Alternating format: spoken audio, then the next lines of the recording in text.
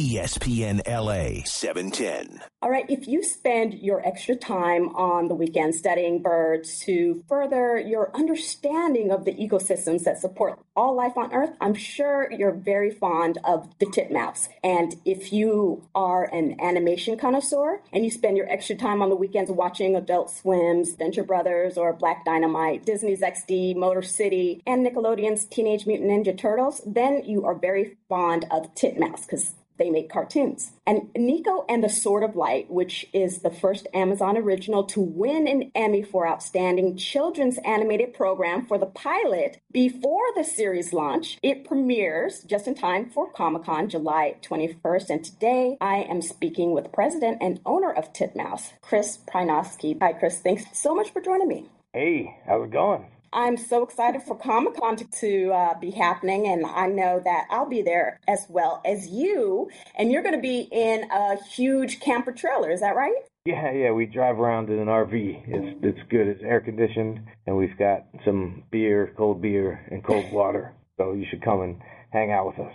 Yeah. Now, this is going to be my first Comic-Con, so I'm really, really excited about this. Now, you and your wife, Shannon, you guys started Titmouse. Can you talk about what your business model was built around? Oh, yeah, sure. We didn't have one, so it was easy.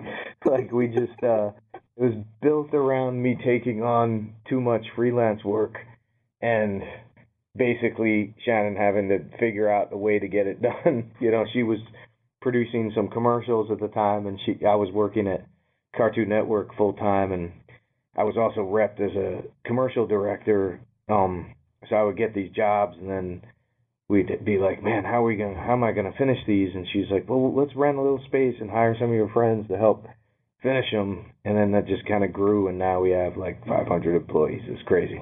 Oh my God. Yeah, and you guys do so much. You do branding, IDs, CG, what else do you do? Yeah, we just did a Nike spot that aired a couple weeks ago. We just did a Jay-Z video that came out last week. Do video game stuff, a lot of TV shows, the movie stuff, anything that needs cartoons. Yeah. Yeah, the Jay-Z spot, I was floored. I was like, oh my God. Because I didn't read the background on it, and then I saw it, and I was like, ugh, I still don't know how I feel about it. I know it just got my heart when I saw it. Yeah, that was a crazy one. You know, we the mill did the pre-production on that, and we did the character animation, and we didn't really know what it was going to be until it showed up, and it was something we definitely had to keep very secret because you don't want any of those images leaking out of context. Mm-hmm. So, Chris, can you tell us how you go about choosing a project? Yeah, you know, we're in a good spot now where we turn down a lot of work, and we can like choose a little bit more, and we just try to think of if there's something we can really sink our teeth into it. You know, if it's going to be like, you know, we try not to do too many jobs where we lose money, but we're not.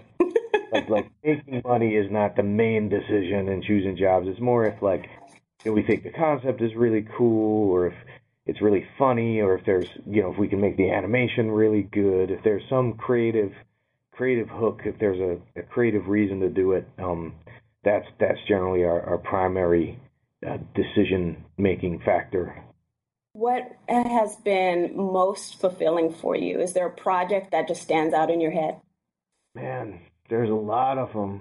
I'm trying to think. I mean, Metalocalypse was the first series we did, and I was still very much on the ground. Like, I was still directing episodes and, you know, supervising, producing on that show. So it was that one I felt like I was very proud of, and I thought it was really funny. And we really got to contribute to that because Brendan and Tommy, when they brought that, didn't have an art style. You know, it was very, very much up in the air. John Schnepp had done a couple of character designs, but it really, I think that one was really fun because we were a much smaller studio. We were about 30 people back then. It was like kind of all hands on deck on that show. It's a lot of fun. Now, so you guys built this. You built your company, and it's again 500 people.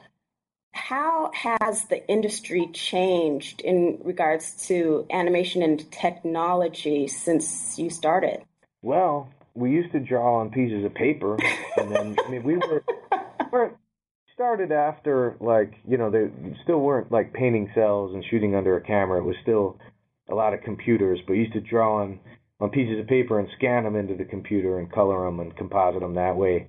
But now you don't even use paper. You just draw everything on the computer, on computer screens. That Cintiq, which is the device that we use to draw, it's a particular type of a tablet screen. It's like a high-end artist tablet. That thing changed everything. Once those were like readily available, we got some in 2004 when we were barely even a studio.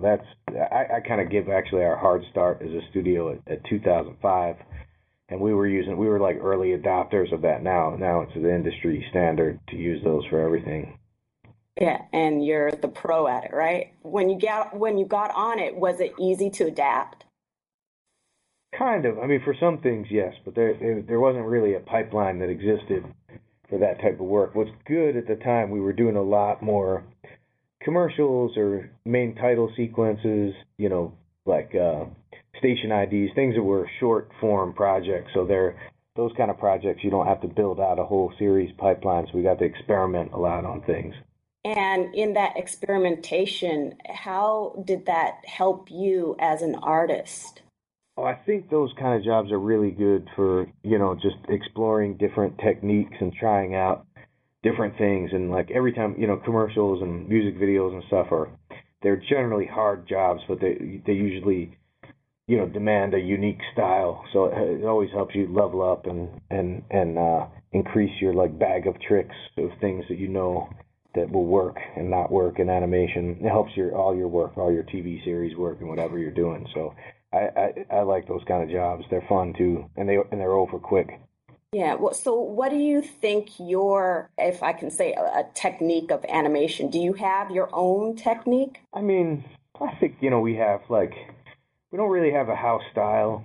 We do all different kinds of work, but I think we have like a house sensibility that's hard to describe. We just try to infuse stuff that we like in there, in the tone of the show, in the art, and in every aspect of the cartoon. As far as a technique, like most of the work we do is 2D animation, like hand-drawn animation, you call it, although now we draw on the computer. Although we do some jobs. We do short jobs in CG, and we're doing one series that's a CG job that's like, fully computer generated. That one's a preschool show for Disney. Oh, that's cool. Now, with Niko and the Sword of Light, what did you guys do with that? What was that? What technique? I mean, that's a hand-drawn 2D technique, but there's a lot of fancy compositing and effects work, and even the shows. Almost every show that we do, even if it's a fully presented as a 2D hand-drawn show, has some 3D models in it. Like we'll do that for big vehicles or robots or like monsters or sets, like things like castles or things. Often we'll model so we can do fancy camera moves or move them around. If it's something that's very hard to draw, generally technical things are easier to handle if they're modeled in CG, and organic things are easier to draw. And I mean, there's exceptions, but that's the general rule. So Niko is mostly 2D, but it has some 3D elements in it. It's beautiful. Oh, thanks. I love it, and my son, he watched it like 10 times over the past week. He's like, Niko. On Thursday, he's going to be able to see a bunch more of them. Oh, he's so excited for that. So tell us how this Emmy Award-winning project, how this got to Amazon. Well, it's interesting because we were aware of it. I'd seen, the creators created a Kickstarter campaign to do a motion comic based on this. And, the motion comic was really cool and got on my radar. It's like, oh, that's a cool motion comic. And I didn't think much about it other than being a fan of it. And then I got a call from one of the Amazon execs. It's like, hey, we just optioned this show. I think you guys would really be into it. And once we heard about what it was, I was like, oh, we're already aware of that. And we got along really well with the creators and with Amazon. And I think we're able to really contribute to what the final look of the show was and the tone of the show. And, that's basically how it came together. They brought on a showrunner that Amazon hired, but we had worked with before, Rob Hoagie, who really was instrumental in figuring out how the storytelling would work in it. And, just happened I think like many of our shows do. Then you dig in and you figure it out. Make it, draw it.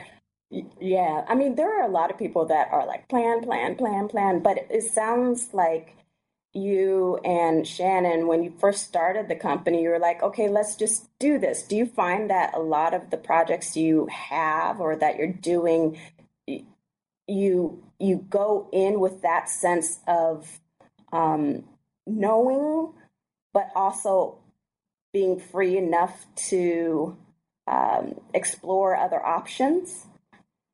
Yeah, I mean, we definitely go in with way more of a plan than we used to. So yeah, but every production is different, and everything you figure stuff out. I mean, if you're lucky enough to do a pilot for a series, you figure out a lot of things during the pilot, and then you can apply what you learn towards the series pipeline. But a lot of times now, you're talking about technology lending to changes in the animation industry. There's a lot of more work we're doing for digital distribution, new media companies like Netflix and Amazon, and a lot of the series work we've done has gone direct to series. When you don't have a pilot, it's a lot. Or actually, Metalocalypse, the first show we did, there was no pilot. We went direct to series, and that's cool. That was pretty hard to figure out. The first 3 episodes were definitely a lot of work. So yeah. And I don't know if that answers your question or not. Yeah, how do you handle that? How do you handle that stress of, needing to get, all these shows in and then still trying to stay creative? Yeah, that's the balance, because it's the task of getting the shows in. It's not easy, but it's easier than it used to be because we've got a reputation for doing good work, and also there's a lot of work out there right now. There's a lot of animation being produced, and it all needs to be produced somewhere. And Disney and Nickelodeon, DreamWorks, Cartoon Network have studios, but most of the other networks don't. So they need someone to produce them for them. And right. One of those ones.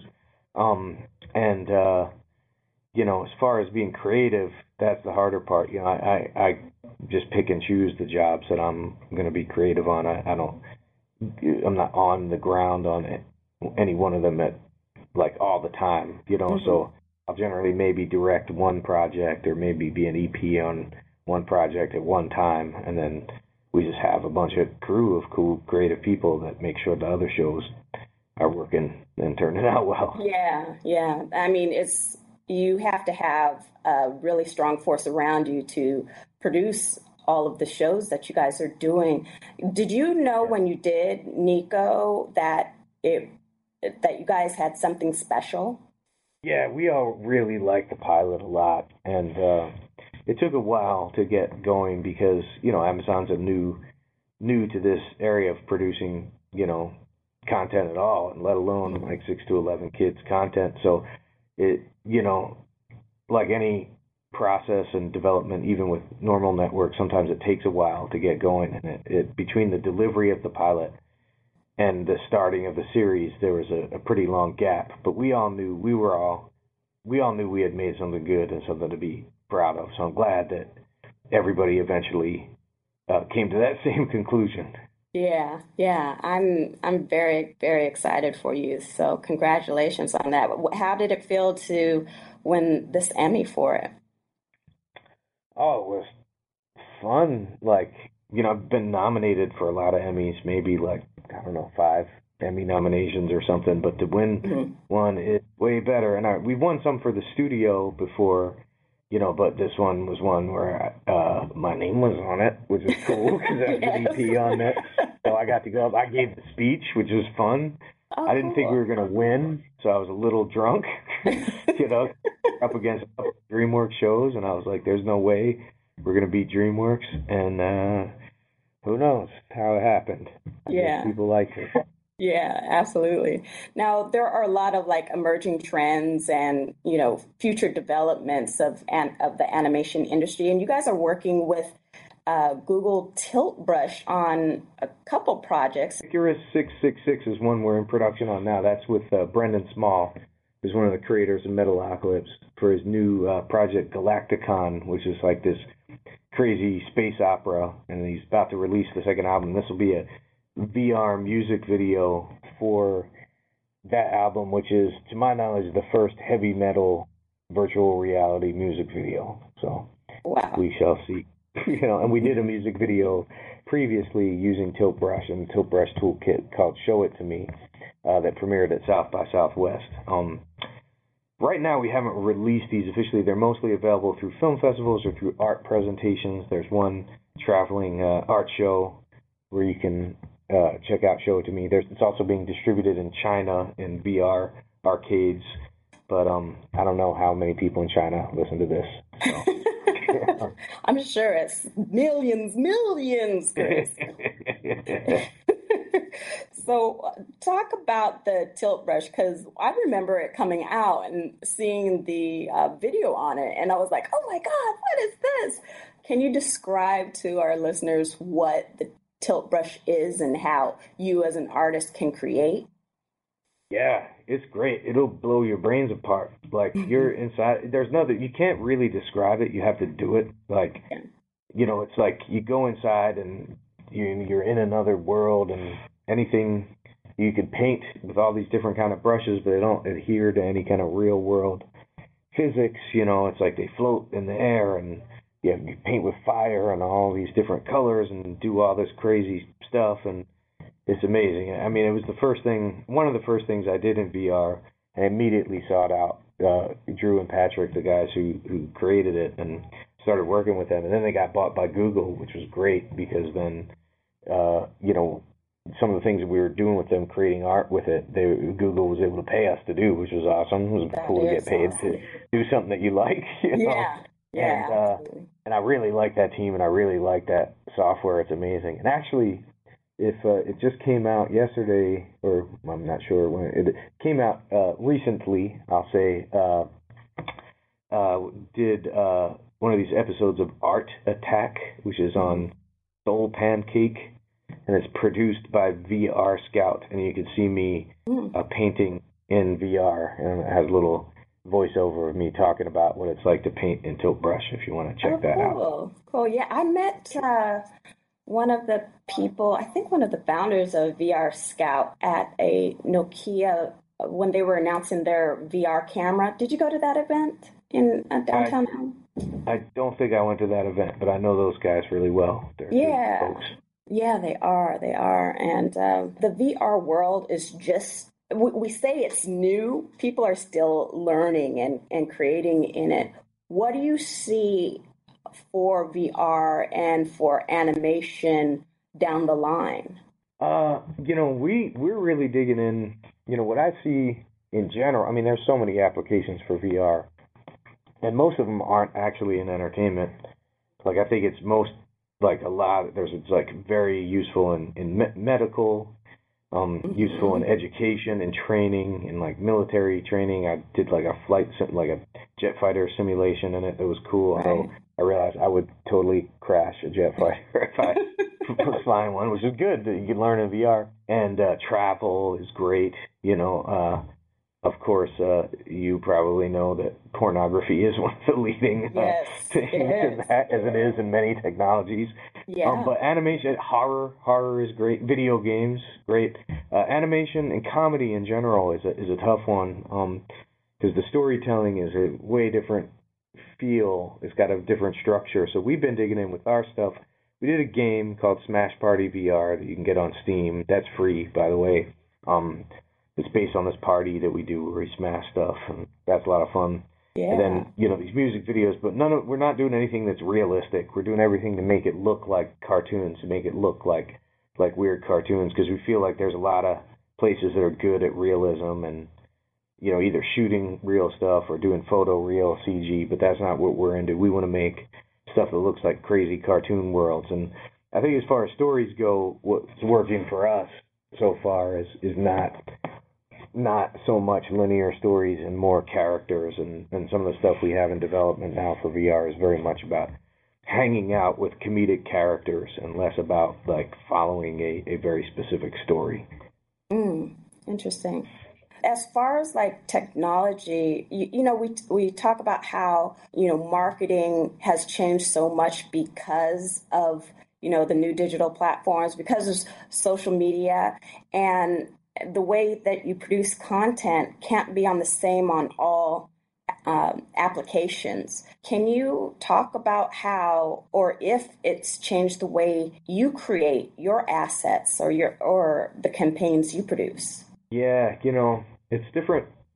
There's like all sorts of like formats to deliver stuff in now, and it depends. The ad work is the thing that's the most different because in the TV work now we're having to do some 4K deliveries, which is a little different, but that's like pretty much the same aspect ratio. It's just higher resolution, stuff like that. So that's just like a technical achievement. So that's a pretty thing.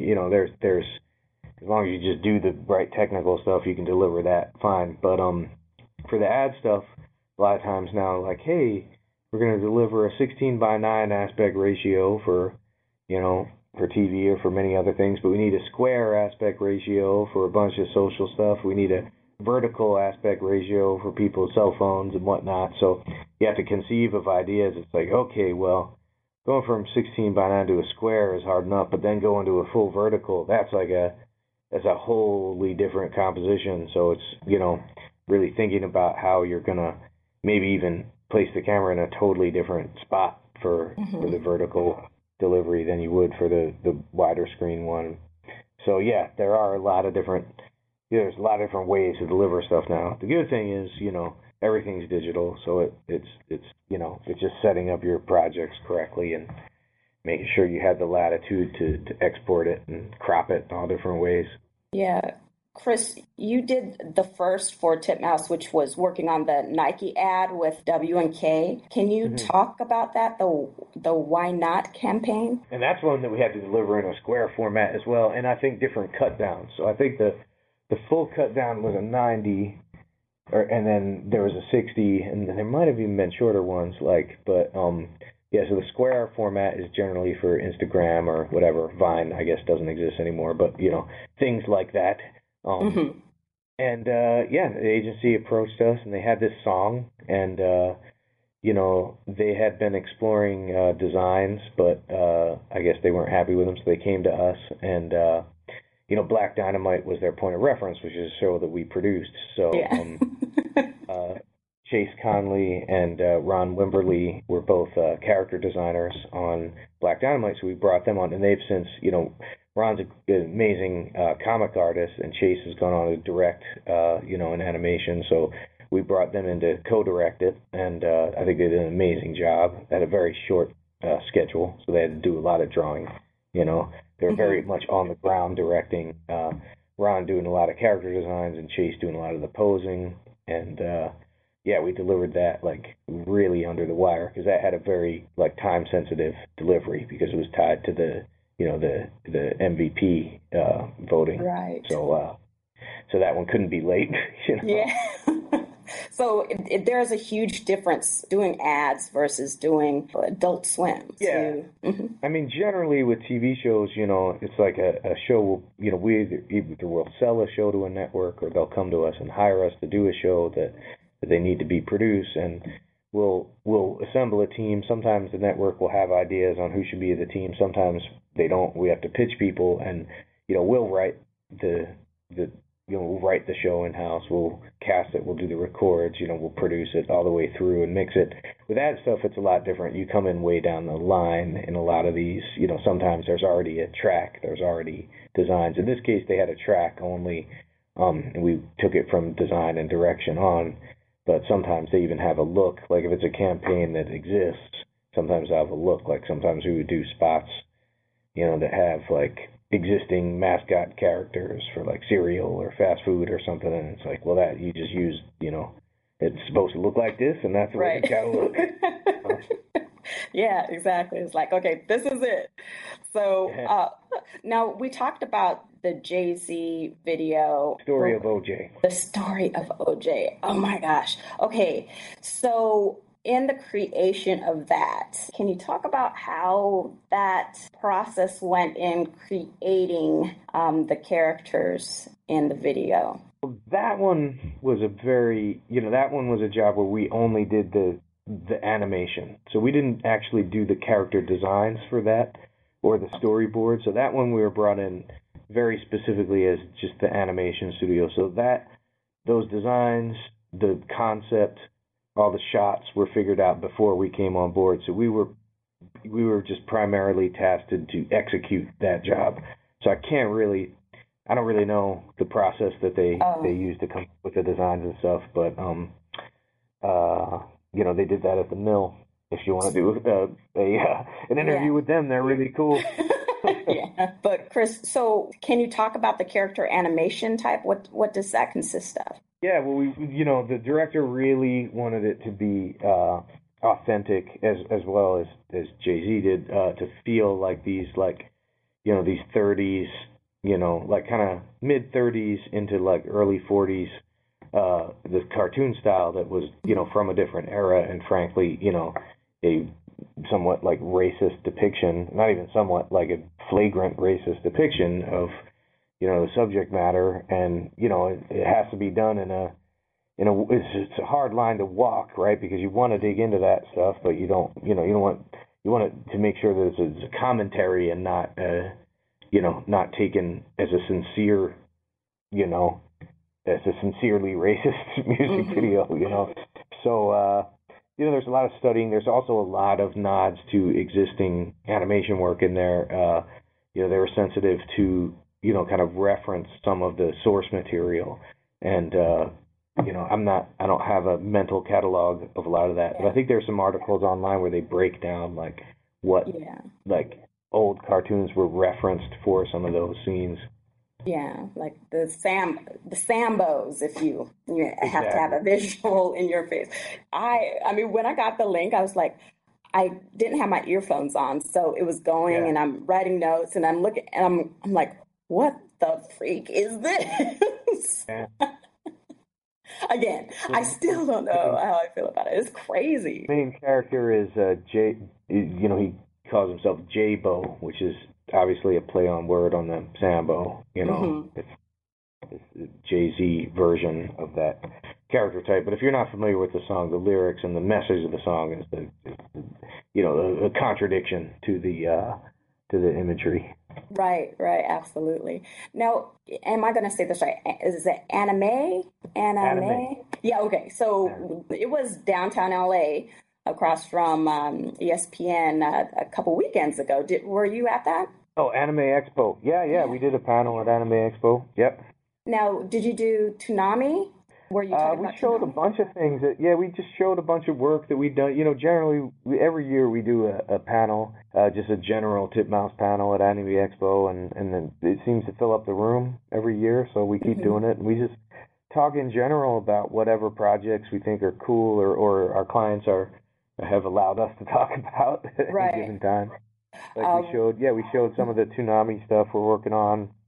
We actually showed some of that Nike spot, the Why Not Zero. We showed some of the behind the scenes, some of the storyboards and designs and rough animation for that. We showed the trailer for Niko. We showed probably other stuff that I can't remember. Yeah. But it was good. It was fun. And what we do at that panel is we draw, during the course of the panel, and then anyone who asks a question gets an original drawing. So that's fun. And we draw under a camera so everybody can see the drawing. What are the big conferences or the big talks you give around the country that are most popular for animators or animation? Well, Comic-Con is a big one, so we'll be doing a big Niko and the Sword of Light panel down at Comic-Con, San Diego Comic-Con, which is very soon. And New York Comic-Con is another one. That's in October, so we'll have a panel there. This Anime Expo is a good one. Those are like three of the main ones that we do every year. Then there's other ones. I think going to do a workshop at the Future of Storytelling this year. We'll see if we that hasn't been 100% locked in, but that's like about like VR and other like kind of future, like forward-thinking ways of telling stories. It's did a real interesting conference, and yeah, I mean, it's a lot of conventions. Sometimes the animation festivals. We were at Annecy, which is the world's biggest animation festival. That's in France, and we did some panels there. We did some work with Tilt Brush. We showed a sneak preview of this X66 video there and let people try it out. And yeah, Annecy's always a real fun one. We premiered a movie there last year, so I like going to Annecy every year. That's a good one. But there's a lot of them. There's like you could get South by Southwest. That was a fun one to go. You know, there's so many of these things, you can't go to all of them. Yeah.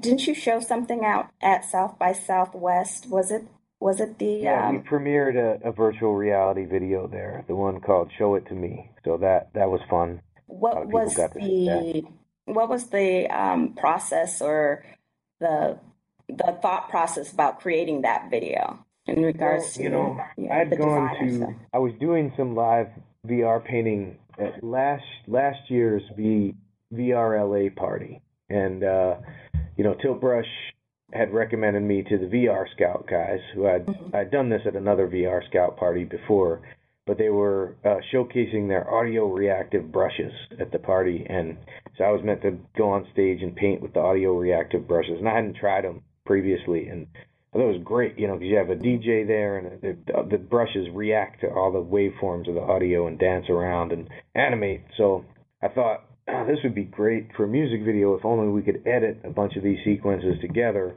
So I cornered one of the engineers from Tilt Brush who happened to be in town at the party, and I was like, man, can you build me an edit timeline for Tilt Brush so we could put a bunch of these in a row? And he's like, oh, wow. You know, I think that's possible. And then I happened to be up in San Francisco a week later, and I met with the Tilt Brush. I kind of invited myself over to Google, and like we're gonna have lunch, and talked to them and got them enthused about it. So they essentially built a toolkit just for Titmouse to use to make a music video, and it was super useful. And then in building it for us, they actually realized that this is a tool that they could actually release as a tool for people to do music videos or whatever they want. So basically, we were trying to figure out a deadline for our music video that we were using Tilt Brush for, and we submitted to South by and got in, and then we're like, okay, I guess that's our deadline, is to get it done before South by Southwest. So it was good to get into a festival because it forced us to finish the video. Yeah. Oh, wow. Yeah, because the colors are amazing in it. There was... I don't know the terminology, that one of the people on the video for your Tilt Brush on your website, they were talking about, I guess artists didn't want to do acrylic, acrylic color, and then now everybody wants to do acrylic, I believe. Oh, yeah, I think he was using that as you know, I'm familiar, that's that video that they shown in the New York Times. I think it was that artist was talking about how, yeah, like years ago, like, you know, when acrylic was first introduced, like people who painted in oils, they weren't used to it, so they didn't want to use it, but now everybody uses it. Oh. I think that's what he was talking about, that this is a brand new medium, and now people are getting used to it, and you know, now, you know, who knows what people are going to create with it. So as an artist, did you find that it was easy to use in that space, just, you know, what you see? Because you were saying, talk about that process. I mean, it's just totally freeing. If anything, it's the most difficult thing about it is it's totally limitless. So you have to like kind of figure out what your own parameters are, because there's very few in there. You can paint all around you, and you know there doesn't seem to be any lag or any. I haven't been able to trip up the software at all. Wow. As far as being, you know, if you draw too much, it doesn't slow down or prevent you from adding more brush strokes or doing more things. So it's the hardest thing is probably to decide when your piece is finished. Yeah. A lot of people, they talk about how going from a creative to, you know, being an executive, and you have to run this company and have all these employees and do all the business stuff. How has that transition been for you, and how can you make sure that your creativity doesn't lag behind because you're doing the business of animation? Well, I'm lucky in that, when we first started, Shannon, coming more from a producing background, did more of that stuff. And then as we've expanded, we've got, accounting departments and a financial officer and an HR department and HR people and IT people and, operations people to, run the buildings and stuff. So it's, as we've expanded, it's been, there's a part in the middle where you're doing a lot of stuff when you're first starting up, and you have growing pains and you have to do a lot of that stuff. But I haven't had to do a lot of businessy stuff for a while, other than like pitching and sales work and meeting with the heads of some of the networks. I don't get out into the nitty gritty of like doing budgets or doing schedules. It's good. We have Ben, who's our like COO and our like supervising producer, will do a lot of that stuff. So I don't have to. Yes.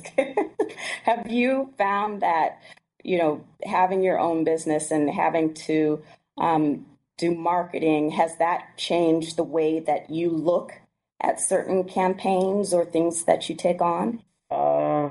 Probably. It probably should more than it does. We still kind of like use our heart a lot more than our brains when we decide what jobs to do. Yeah.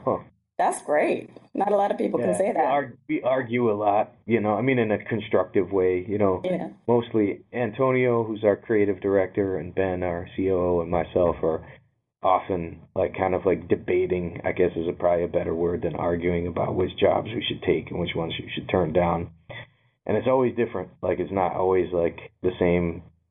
Like, if we all agree, then that's great. Then it's probably the right decision. It's like, we all agreed to turn down this job, then all right, then we're definitely going to do it. But then sometimes, sometimes it's me against both of them. Sometimes it's me teamed up with one of them against the other guy, or who knows what. Yeah. Well, Chris, so give us again the rundown on Niko and the Sword of Light, when that's premiering, how we can get it, and also what you're doing at Comic-Con. So there's a big panel at Comic-Con, and it's premiering the 21st. I believe the panel is on the 21st, the day it's premiering, and you need to have Amazon Prime. I think you might be able to watch the first episode free if you download the app, or you have a smart TV with Amazon Prime. But if you are an Amazon Prime member, then you could watch the entire season for free, because you've already paid for it with your Amazon Prime membership. Which, if you don't have, you should get it, because it's really convenient. You want stuff delivered to you for free or within 2 days? I know. I love Amazon. Yeah, so you might not know. I mean, sometimes it's hard to find, exactly how to watch the shows. But once you figure out where to do it, it's great. They got a ton of stuff on there to watch. Like, people are always surprised. It's like, I don't even know how much stuff they have, but it's a lot. It's a lot of TV shows, a lot of movies, a lot of original stuff, all ages. It's cool. Do you find that it's different working for like Amazon or Netflix than working with a broadcast or network? Not so much different. I think the biggest difference is, with broadcast networks, they generally air shows, like weekly. Some of them are daily, but you have a delivery schedule where you're delivering like one episode at a time, and they're airing them one episode at a time, like the same time every week or whatever. Whereas, with Netflix and Amazon, they drop the whole season at once. So there's a lot more lead time to the delivery. You have to, like with a traditional network, they could start airing the series while you're still working on it, because there's, once you have a few episodes finished, they can start airing those, and you can be working on the subsequent episodes. Yeah. With Amazon and Netflix, you have to finish the entire season, and then they put it up there, bam, all at once. So that's the biggest difference. Because people just want their stuff right now. Yeah, give it to me now. Well, it's been truly a pleasure to have you on the show, talk about Titmouse. If we want to find out more about Titmouse, how can we follow you? How can we log on? What is that information? Our Twitter is at Titmouse Inc., like ink like incorporated, not ink like ink that you draw with. And the website is titmouse.net. we couldn't afford .com. It's true, the guy won't sell it to us. He wants a lot of money. And he's never put up a website. Anyway, and he's had it for 20 years and never used it. Anyway, and then my Twitter is just my name, Chris Prynoski, which is Prynoski, and that's probably enough things for someone to want to type in. Yes. Well, President and owner of Titmouse, Chris Prynoski, thank you so much for joining me today. Thank you. This is awesome. All right. I'm LaFern Cusack. This is ESPN LA. For more information, please log on to ESPN LA and download podcasts or check me out on Twitter at LaFern Cusack. See you next week. ESPN LA 710.